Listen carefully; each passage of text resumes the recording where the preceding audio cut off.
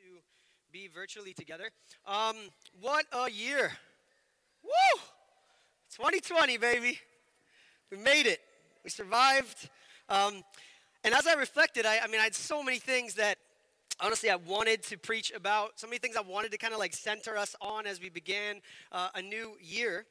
One of the things that I saw kind of coming up, not only in myself, but in others, is just kind of the feelings that we had towards 2020 or still have. Like, I was secretly expecting December 32nd to happen on the calendar, and it not actually turn into 2021. But many of us, we feel as if 2020 was kind of a throwaway year, right? Like, it's kind of like we're coming out of a weird dream. It's kind of like, did that really happen? What was that? Kind of, growing up, boxing and doing all sorts of martial arts, it's like sometimes you get your bell rung in the middle of a fight and you don't remember entire rounds of the fight. It's kind of like that. Like 2020 was just like one big long round where our bell was rung and we didn't really know what in the world was going on. And many of us are feeling quite happy to leave 2020 behind. And if we're honest and just kind of reflect and take stock on the year, it's actually a year that really was marked by a lot of frustration, I think, a lot of unrest, a lot of conflict, a lot of division inside and outside the church, stress and loss, disappointment and anxiety and worry, and a lot of anger, I think. There's a lot of anger that came out, and some of it very justified, but a lot of it misdirected and misplaced. And I also noticed this year, we all kind of thankfully experienced a bit of a crisis of thought as we navigated the year. We kind of saw a challenge of how we think, a challenge of how we process what is going on outside of us and around us, but also inside of us, and how we can actually think critically and clearly about all that really did happen. We saw our worldview and our opinions and our perspectives kind of challenged. We saw beliefs and convictions and our patterns interrupted. We had a lot of normal stripped away from us and taken away from insulating us. And because of that, we felt pressures. We felt some pressures mentally and emotionally. We felt pressure spiritually. We saw pressures happening outside of the church in our culture that inevitably affected us inside the church. And if we're just honest about 2020 and just take a look at it and survey it, we definitely got to see some of the best and worst of humanity. It disrupted our lives in the best ways and in the worst ways. And there's a lot of redeemable things about last year.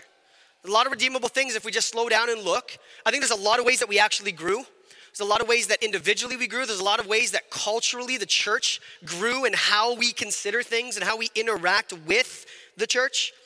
But I think I can speak for most of us. It leaves us in either one of two places when we look at 2020.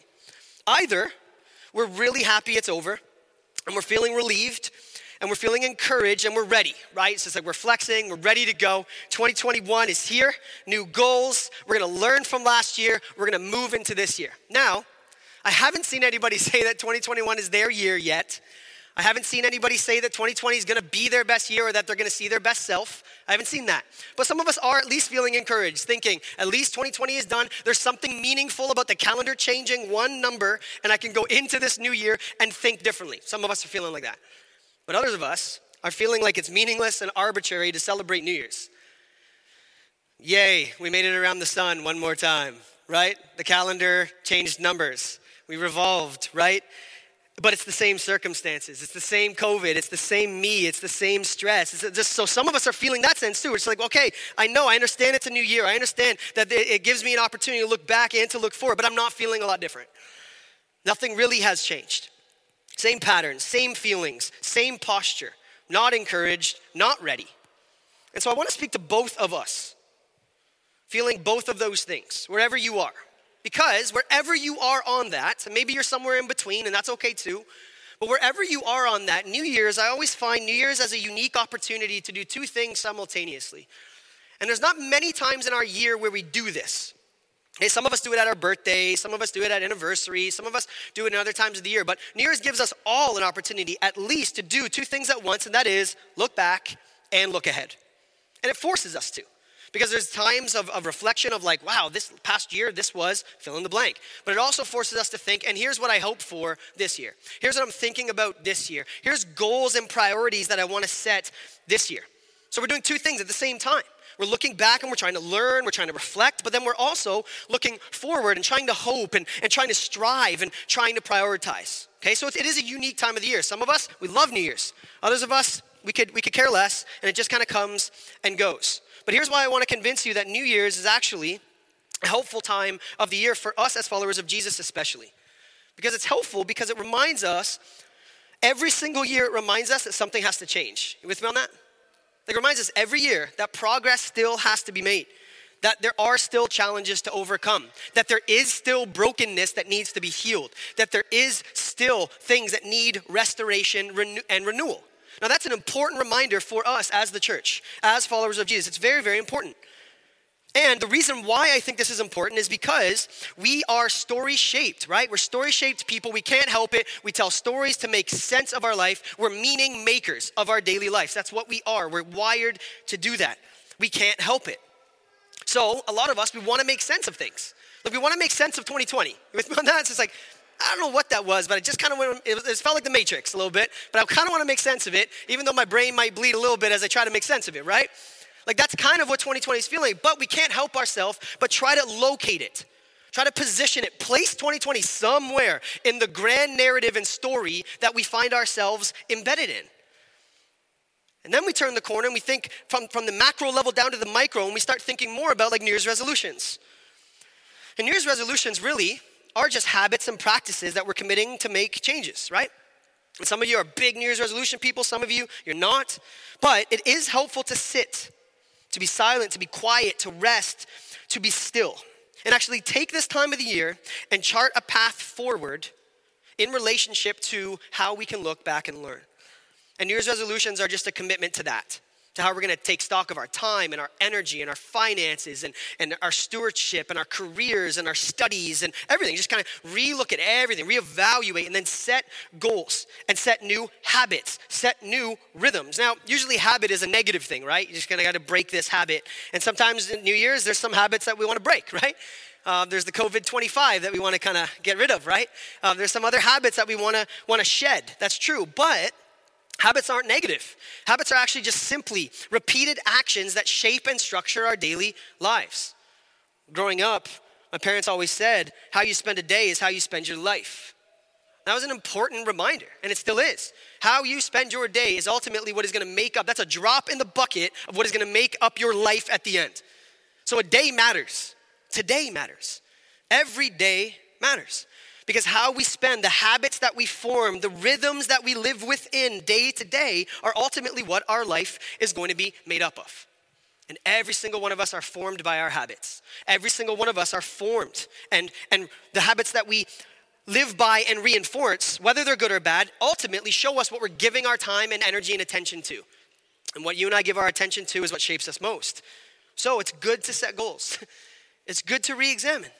It's good at this time of year to slow down and actually say, I need to cut out blank. I need less of blank, and I need to add more of blank. I want to have more of this, whatever it is. Now, these goals can be, physical. They can be about diet and eating and sleeping and resting and reading and learning a hobby. It can be all sorts of things, but what happens often is that we do that external piece, that behaviors. So I'm going to list all the behaviors I'm going to do differently.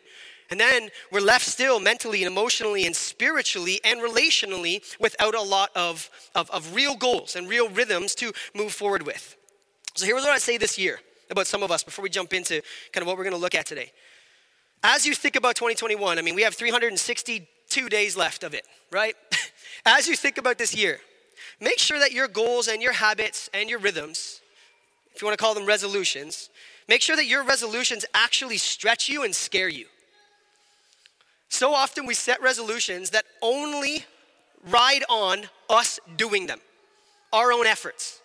And then what do? Well, we fail, like 11 days into the year, right? We've already failed. And then we're like, I have a lot of days left of this year to be disappointed in myself, right? Anyone? Right? Not just me, right? Okay, so that's really what we do. But here's the thing.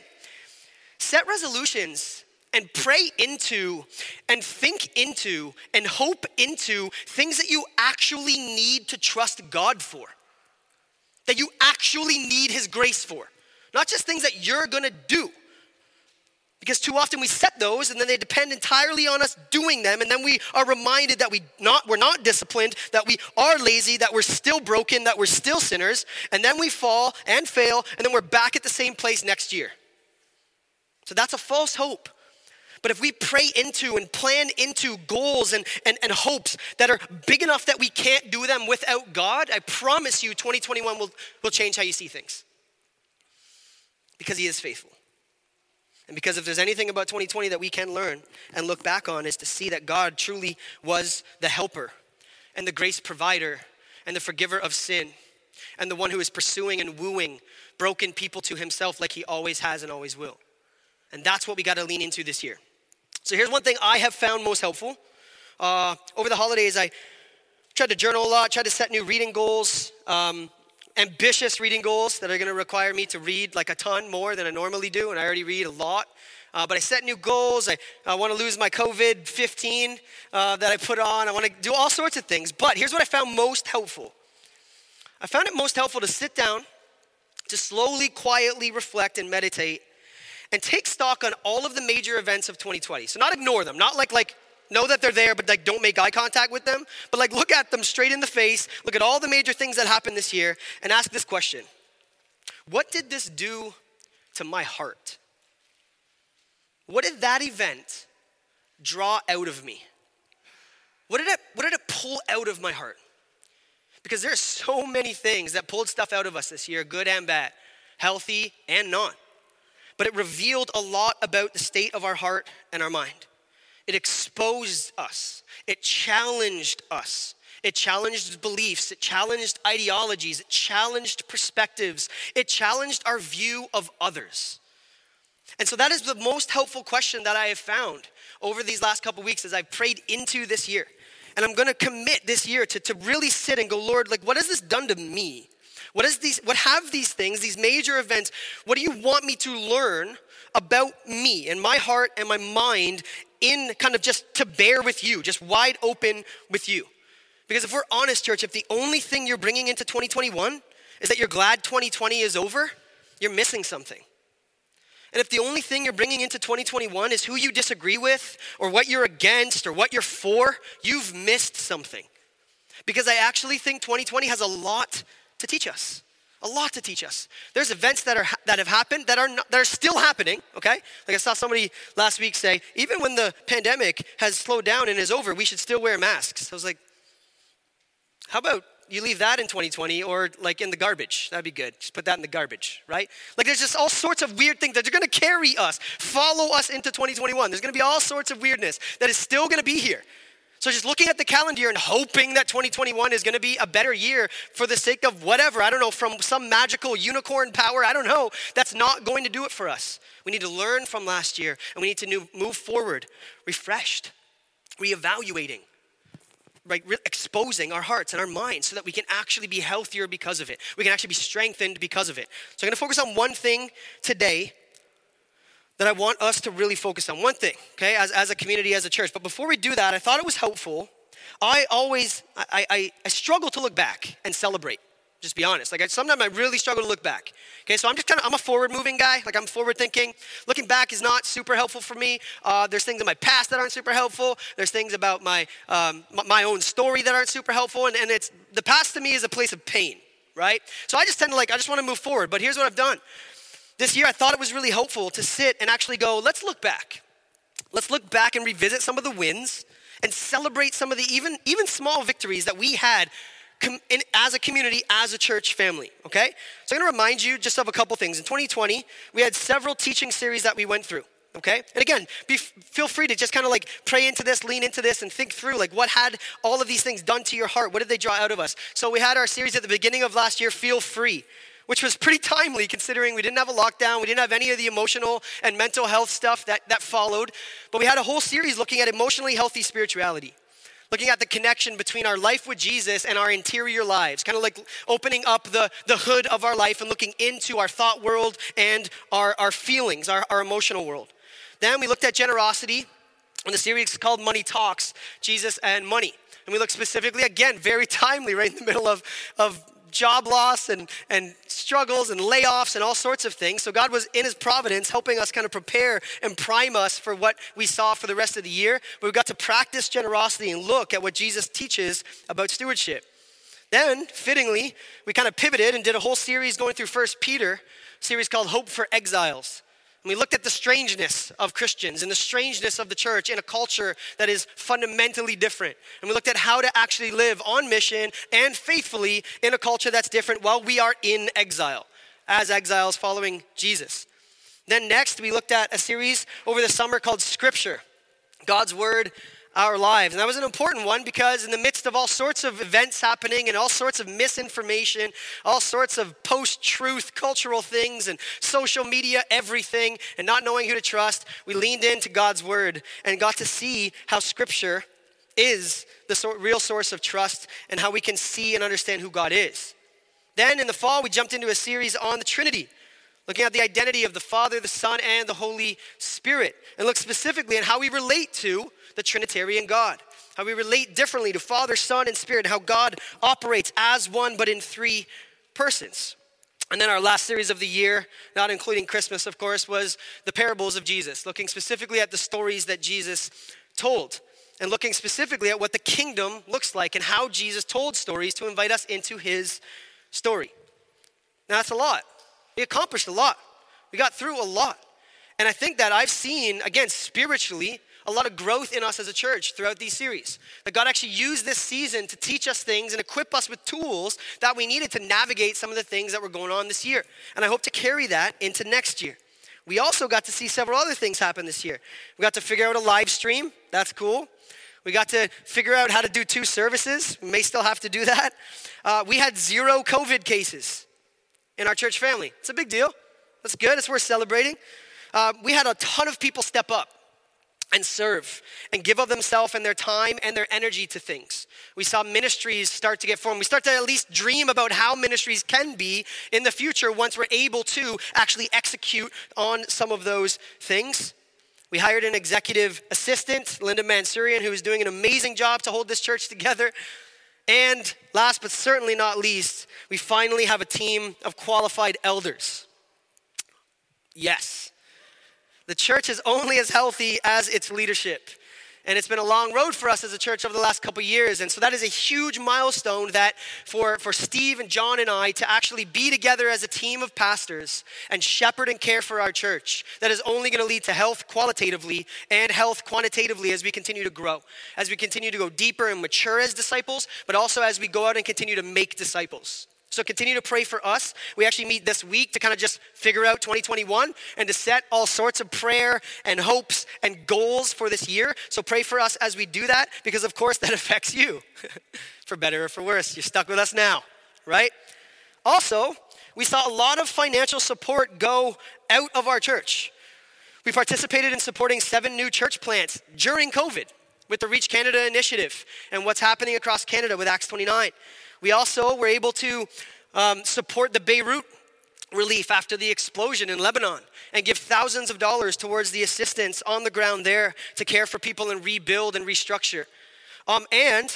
We also, last week, we sent an email letting you guys know that at the end of the year, we were about $20,000 off from our budget, and we made up half of that in 3 days. That was you. Like, you did that. We made up half of our annual deficit in a matter of 3 days. Some of us did it in hours. It was almost done within a day. Okay, so church, listen, God is still at work. God is still providing. God is still calling us to faithfully steward what he's given us, still calling us to invest in the life of the church so that the church can continue to do the work and be on mission as the church. And that is all really, really good news. All right, so we could celebrate that stuff. That's just a quick overview. There's so many other things that we could talk about and celebrate. But now I just want to look forward into 2021 and give you an idea of some of the things that we're hoping into and praying into. Some of the teaching series that we're starting off with right at the beginning of the year. Our first teaching series is called Equipped, looking at the Holy Spirit and his gifts. Now, a lot of us, when we did the Trinity series, we were really, really interested in how forgotten the Holy Spirit is. And for some of us, you're like, I want more of the Holy Spirit. I want to learn more about how to relate to the Holy Spirit. I want to know about who the Holy Spirit is and the relationship that I'm supposed to have as a follower of Jesus. And so what we did is we compact all of that into one series. We're going to be looking specifically at who the Holy Spirit is and how he gifts his church to do the work and be on mission for the sake of the gospel. So that's going to be a fun series. Nothing controversial will happen in that series at all. I promise. Next. Why not? Why not just start the year with something that could just lead to church splits? It's just a good year. 2021, baby. Let's do it. Next, go therefore. Looking at mission in the book of Acts. Now listen, if it was up to me, and it kind of is, but not entirely, I would spend the next 3 years just in the book of Acts. Because there has been nothing that has given me consolation more than the book of Proverbs and the book of Acts over this last year. Because Book of Acts, if there's anything that we need right now, is we need to actually get into the blueprint of what the church is, who the church is, how the church lives in weird things and weird places and weird stages, okay? And the book of Acts does that. So what we're going to do is we're not going to study it verse by verse. What we are going to do is highlight major passages where it describes mission, right? The DNA of the church and what mission actually looks like, okay?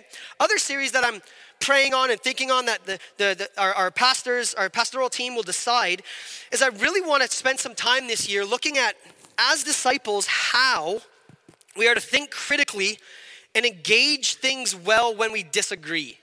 Because there's a lot of issues and topics that brought about disagreement, and some of us didn't really even know how to engage those things. And so rather than jump to the issues themselves and look at some of the major events and look at some of the topics, I think what I would love to do is have a chance as a church is to disciple our minds and give us tools on how to go about critically processing and thinking through things so that when it comes to specific issues and topics and events and interpretations of scripture or whatever it is, we know how to go about that. Okay? And I know some of you have already brought that to me and you've been really encouraged and excited about that because social media and post-truth culture that we live in and honestly, all social media does is offers you confirmation bias, right? That's all it does. It doesn't actually help you think critically because you can just follow who you want, only who you want. You can cut out anybody that you don't agree with, and then you can just live in this little bubble, this kind of echo chamber in isolation with confirmation bias everywhere. And then you can choose what podcasts you listen to, what YouTubers you watch, what pastors you follow, what books you read, and you can just choose everyone who agrees with you. We need to do better than that. We need to actually look and think theologically and think deeply and think biblically about things that are happening in our culture so that we can engage them well and ultimately bring glory to God. So that's what we're moving towards. And as far as a book, I would love to get into either Proverbs this year or 2 Corinthians. Proverbs, obviously, just because we need to learn how to be quiet sometimes and be wise. That's just a great thing that we need. 2 Corinthians, because the church is a train wreck. And Paul's speaking to them about some really important things. I'm not saying you're a train wreck. I'm just saying we are. Okay? We always are. That's why we need 2 Corinthians, amen? But Paul speaks to a lot of really, really interesting, really important, timely things in that letter to the church that really would be helpful for us. So pray for us. I love feedback and suggestions for things that you are thinking like, hey, Pastor Dustin, is there any way that we could look at this? And it's no promises that it's going to make it into a series from the pulpit, but one of the things we really do want to see this year is like workshops and like teaching series, like over and above, like extracurricular kind of lecture series or whatever, and try our best way to find a way to continue to engage some of these things, okay? So that's one way that we want to approach that. Another thing this year is we have some baptisms and some baby dedications that we need to get through. Like, people had babies. That's great. We got some people who want to be baptized because they're baby Christians, and that's great.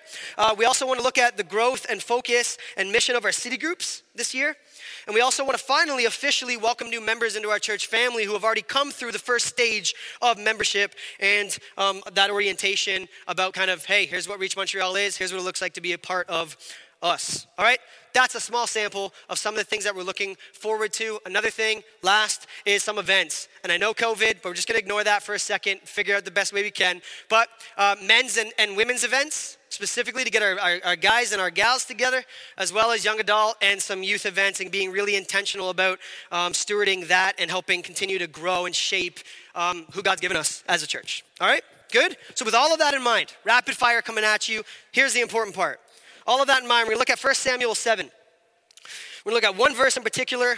I'll give you a little bit of context about 1 Samuel. and kind of where it lands in the canon of Scripture. If you remember, God shows up, right? Rescues Israel from slavery out of Egypt. He brings them into the promised land. And then he gives them the law to help structure and protect how to live life with him and for him. And that's followed by a period of the Judges. Now, the period of the Judges is an interesting thing because it's a whole bunch of train wreck leaders with a couple half-decent ones, right? So they just continue to kind of choose leaders that are terrible. And then there's a couple decent, good, few ones. But really, what ensues throughout the period of the Judges is just moral chaos and a whole bunch of disobedience. And it's just this wicked cycle of Israel of just disobedience, turning to other objects of worship, turning their back on Yahweh, and then realizing that that's a disaster, returning and repenting, coming back to Yahweh. And it's just this cycle. Wash, rinse, repeat over and over and over again. Then we see Israel move into this stage where we have prophet Samuel. So enter Samuel into the equation. Samuel comes onto the scene when the priests are doing a terrible job. So like Eli's family, they're a disaster. So a prophet has to step up. And there's something important in that for us. Often in the church, when the priests aren't doing a good job to shepherd and care for the people, prophets have to step up, right? And I think we've seen that this year, that there's been some prophetic voices actually need to step up and speak into and speak out on some issues that are extremely important that shepherds and caregivers of the people of God have not been speaking about. And that's really important, okay? And so what happens here, Samuel has to step up and speak and lead because there's a vacuum of leadership. And then God is allowing this group called the Philistines to harass Israel as a judgment because they just constantly turn to other things and not worship Yahweh. But in that judgment, what's interesting is that God allows the Philistines to harass Israel to also woo Israel back to him. And that there's this vacuum there. And then Samuel enters. Watch what Samuel says. 1 Samuel 7, we'll go 3 and 4 and then 12. And Samuel said all this to the house of Israel. If you are returning to the Lord with all your heart, then put away the foreign gods, the idols, and the Ashtaroth from among you, that's just a particular god, and direct your heart to the Lord and serve him only. And then he will deliver you out of the hand of the Philistines. So the people of Israel put away the Baals and the Ashtaroth, and they served the Lord only. Skip down to verse 12. Watch this. Then Samuel, after the victory over the Philistines, okay, that was quick, took a stone and he set it up between Mizpah and Shen, two locations, and he called it Ebenezer. For he said, up till now, the Lord has helped us. Okay, so this is really important, and here's how we're going to apply it. Understand that this Ebenezer thing, we sing about it, right? Sometimes we sing about it at Christmas and Come Thou Fount, right? And we're going to sing that again today. But Ebenezer is kind of like this, well, I don't know what an Ebenezer is, but I raise it, you know? It's like in the song. It's like, okay, I'll raise. Here's where that comes from. There's a few different mentions of the word Ebenezer in Hebrew. This is the only time it refers to the stone. So this is an Ebenezer stone. And what it means is the stone of help. More literally in the Hebrew, it actually means the helper is a stone. The helper is a rock. And so what's happening there is that Samuel goes and sets up this stone between two places to commemorate the fact that God has shown up, flexed his arm again, was mighty, released them from the Philistines harassing them, and has called them to return to himself as a result. But notice a couple things, okay? We'll just highlight two things. Notice that when Samuel calls them to repentance, the return to the Lord and the repentance that they experience, it involves inward and outward elements. It's both inward and outward. So notice the wording. Inward, turn back to the Lord with all your heart. But then it's outward. So put away your idols. Put away your false gods. So there's something that happens here. And this is what repentance means. Okay, I know we repent and repentance in some circles gets a bad rap, but it's the most beautiful thing we could ever experience. Because all repentance is a change of heart internally, knowing that what we're giving ourselves over to that is mastering us is actually destroying us, that it's not ultimately redeeming us, saving us, and rescuing us. So that's an internal change, a coming kind of to ourself, realizing that I need to turn around and go a different direction, and then I repent and I go in that other direction. But in that process of repenting, I'm actually putting away those other objects that will distract and detract from true worship of God. That's what repentance is. And we see that happen at a national level here. And Steve opened with another passage in a different place when Israel also experiences that national level repentance. That there's a humility of heart that happens first, and then there's actual external signs of repentance happening. Some of us sit on one of those two, where it's like it's all about just physical behavior modification. That's what repentance is. Others of us just kind of hang out. It's like, well, no, I'm just going to wait until I actually feel it. Then I'll do something. It's like, no. Repentance is both and they're simultaneous. That there's a heart change. There's something internally that happens. And then I actively turn away from things and to things. Second observation. Unlike other places in the Old Testament where God actually tells Israel to set up stones and altars and things to commemorate certain things, Samuel's not asked to do this. So, altars that are commanded, Abraham, Isaac, Jacob, David, Gideon, they're all commanded to set something up to commemorate it, to say, the Lord did this, set this thing up so that no one can forget it, so that everyone can remember that this was done. But God doesn't ask Samuel to do that. He does it for his sake and for the sake of Israel so that they remember what God has done, so that they don't forget. The first Ebenezer, this was an interesting kind of Hebrew wink for us, but the first use of Ebenezer earlier in Samuel, it's a place, and it's actually the place where the Philistines attacked Israel and took the Ark of the Covenant. And so I think what Samuel's doing here is he's saying, that Ebenezer was bad. Let's talk about a new one, right? So he sets up the Ebenezer stone to say there's a new thing happening, that God has released us and delivered us from that. Therefore, we can remember what he's done, but also continue to look forward and move into what he is doing. That's what the Ebenezer stone represents. And if we're honest, really, and you look at the scope of Scripture and history, the Bible and all of history is just one long, true, tragic story about people forgetting who they are and whose they are. And then turning and returning and repenting. And it's in this tension that we're invited, I think this year, to look back and to move forward. So, simple takeaway today to start our year. What are some Ebenezer stones that you can lay down to help you remember God's faithfulness? And not necessarily in 2020, but take stock of your story. Look back and look for all of the ways that God has worked to pursue you when you're pursuing everything but him. Look at all of the evidence of grace in your life. Look at all the ways that he has been faithful and continued to provide and met you where you needed him most. Don't forget. Remember to remember. Look back so that presently you're reminded of his faithfulness, and that is what is going to give you the fuel to move forward. And maybe you struggle to do that with 2020, and that's okay, but look farther. Look farther back. In 2020, God still provided. He still helped. He still was the helper. He still was a rock. He still is. He always will be. He is unchanging, regardless of what the year brings or has brought. And I do think 2020 had some good things. I mean, there's increased time at home, which it could be good and bad, but there's increased family time. There's increased time to work on things that can be ignored just with like the hustle and bustle of work and commuting and chores and all sorts of things. We don't do chores anymore because we don't have to because no one's coming over. It's amazing. Amen. People want to come over and it's just like, you can't. We haven't cleaned since March. I'm just kidding, we have.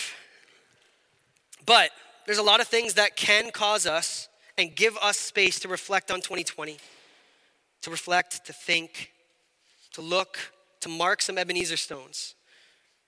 And also, I think this is important. Ebenezer's also mark where you are, but also really do point forward and move us ahead. And I think that that's what is going to carry us through into this new year. Okay, so here's what I'm going to do. I'm going to leave the personal ones to you. I'm going to let you this week go into your week, go into prayer, go journal, go do whatever thing you do to be with the Lord. And I'm going to let you kind of work through that. What are the Ebenezer stones that you think you need to lay down to remember well?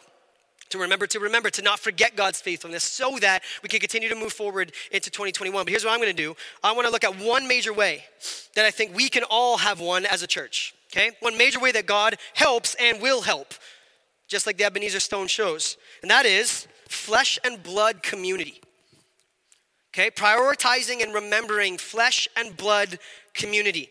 Real relationships with real people. as a church community. Now, I know COVID makes this more difficult, makes it annoying. I know Zoom makes it annoying. It does not take away from the fact that we need to prioritize flesh and blood community to which we belong. Because throughout the New Testament, 239 times when the word disciple or apprentice or follower of Jesus is used, it's plural. Only 25 times is it singular. So if we think we can singularly follow Jesus, we're wrong. Life in community, life with flesh and blood believers in community is at the heart of the Christian story. And it's at the heart of the Christian identity. The gospel that we talk about all the time, the gospel that we celebrate, the gospel is the true story about changing who our life belongs to. And that means first and foremost, it belongs to the Lord, but it now also belongs to each other. Real people. I'm convinced that one of the biggest impacts that we can have on our city, on our neighborhood, and on our culture, especially because of COVID, is to actually commit to and practice Christ-centered community well. And persevere. And lean in when we want to lean out. And Zoom when we don't want to. Right? And fight to be creative missionally. To think outside the box of how we can actually be together. Because it is so, so vital and important. But it's also messy. It's beautiful. But it's also going to be messy and annoying, right? Some of us think that we're better off alone, but we will not grow. We will not be healthy. We will not be challenged. We will not be able to experience the kind of fellowship and community that God intends for us. And I think two ways this changes everything. It changes how we study. Okay, so lots of us, we get to the beginning of the year like, I'm going to read the Bible in a year. Right? And then you skip all sorts of parts, and then you try to do the, you know what's amazing on the Bible app? You can actually put like catch me up. You can just hit it, and then it just erases the fact that you haven't read for like 2 months, and it catches you up. I was just like, that's amazing. Maybe terrible, but amazing, right? Like it's like catch me up, you know? But here's the thing. If there's one thing you and I need more in 2021, it's more of God's word. It's more of daily meditation. It's more of daily reminders of who God is and what God says about himself. And that we would be shaped by his word. Because there's lots of words, all sorts of words that are going to be used this year. There's all sorts of words that were used last year that are going to come in and try to compete and shape us and form us. But we need more than anything is more of God's word. The true story about who God is, the lengths he has gone to rescue us, and what he has accomplished for us in the person, work of Christ. That's what we need. So hear me. Pastorally and lovingly, without regular, daily, habitual study of God's word, you will not grow, you will not be changed, you will not do better, you will not fight sin, you will not make a difference, and you will not experience the presence and power of God. You won't. You can do everything else and miss this, and everything else comes falling down. Okay? So, here's what I would say. I'm going to send an email tomorrow. We're going to send it out. It's just going to be a simple Bible in a year reading plan. You can jump on it. We can read it together as a church. Or if you have your other way of doing it and you're creative and you like to journal and do calligraphy, do that, okay? But make sure that it comes with a serious commitment habitually. Now I'm telling you, it takes 15 minutes, baby. 15 minutes.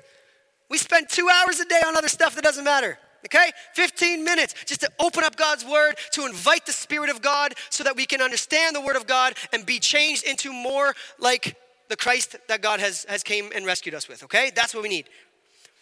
Also, don't just study alone, okay? So now here's the thing. This is really important, then we're done, okay?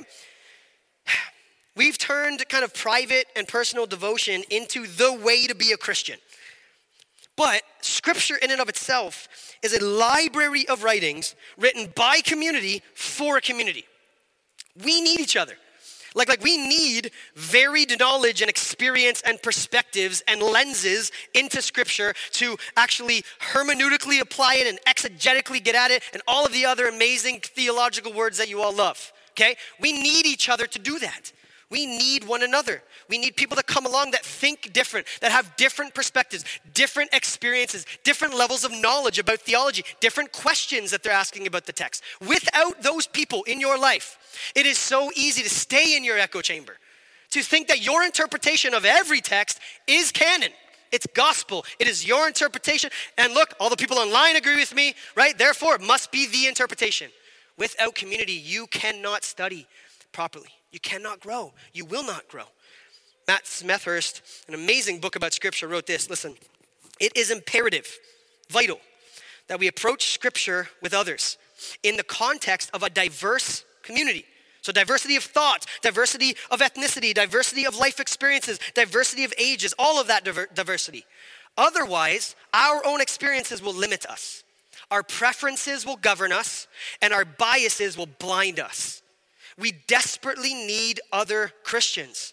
Ideally, those who are different from us, to function in our lives as both barrier setters and barrier removers, simultaneously keeping us from reading wrongly and freeing us to read wisely.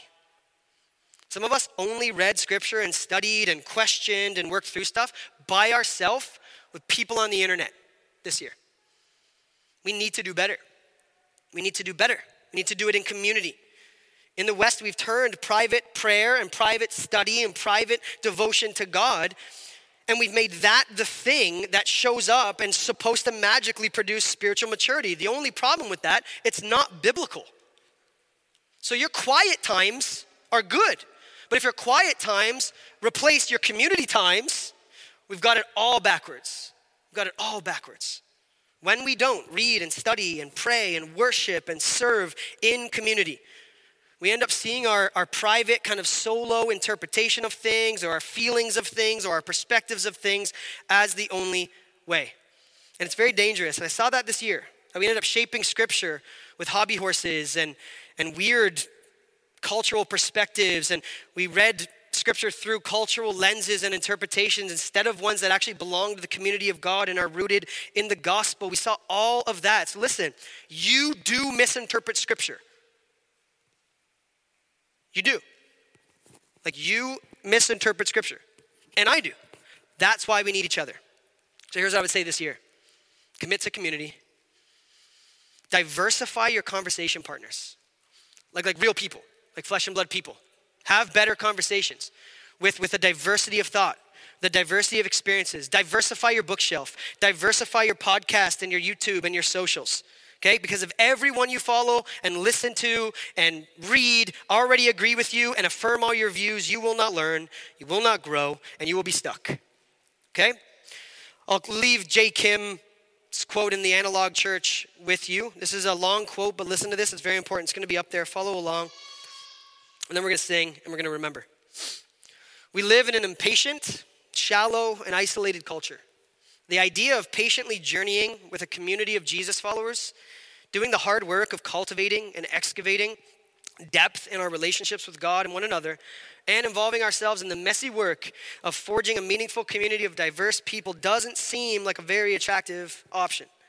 And the digital age is at the ready, offering a plethora of easier, quicker, shallower, more individualistic options. He goes on, we do not gift one another the allowance of being able to stumble, to hesitate, and to fall from time to time.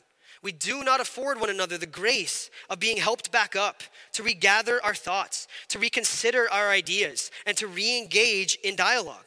As a result, in order to protect ourselves, we have become clever. We've become skilled at making fast-paced, quick hit points and winning arguments.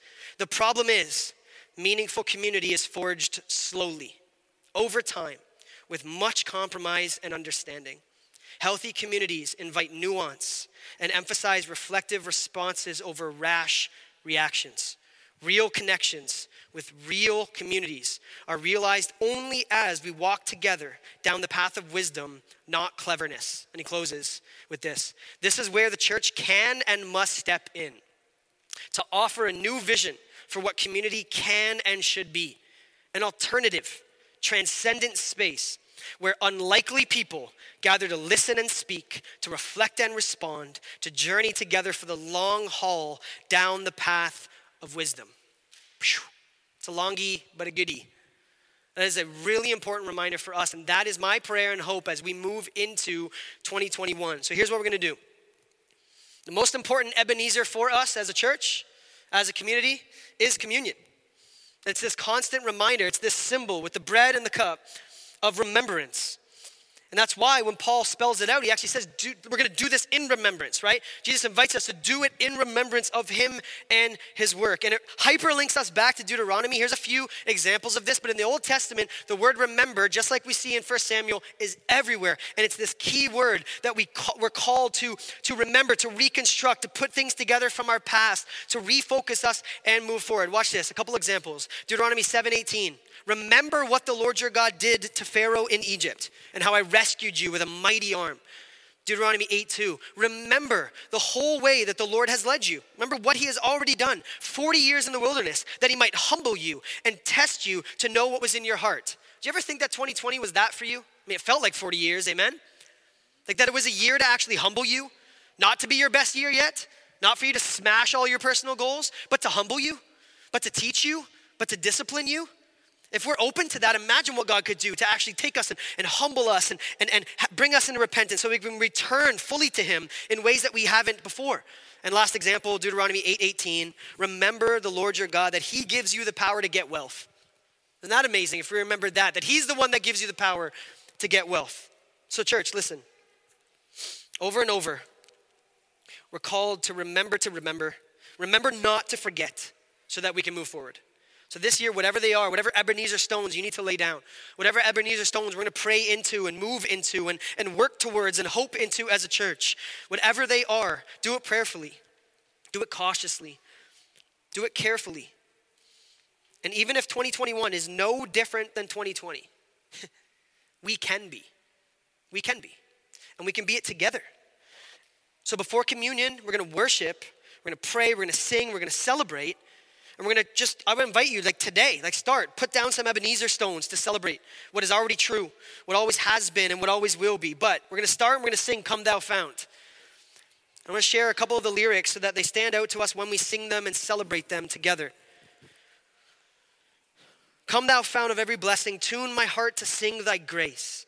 Streams of mercy never ceasing, call for songs of loudest praise. Now here's the fun part, right? That we actually know what it means now. Here I raise my Ebenezer. Here by thy great help I've come. And I hope by thy good pleasure safely to arrive at home. Jesus sought me when a stranger, wandering from the fold of God. He, to rescue me from danger, interposed his precious blood. Let's celebrate that this morning. Let's pray into that. And especially as we worship and celebrate, let's celebrate that is already true. And as we take communion, let's remind ourselves and remember that it is true and always will be. Let me pray for us to that end. Father, we thank you that we have real evidence that over the course of history, you haven't just stood back and just waited patiently for us to figure things out, but that you have come to us, you've pursued us, you've wooed us, you've drawn us to you. So today I pray that this would be a time of repentance, a time of return, a time of just re-upping some of our commitments to you, reevaluating some of the idols that are competing for our time and our energy and our life. And that we would be able to really put down some Ebenezer stones, really mark in the ground some of the ways that you have already been faithful, and that would propel us forward as we live into that faithfulness, as we trust you and obey you by remembering who you are and what you've done. We ask all these things in the only name that matters. In Jesus' name, amen.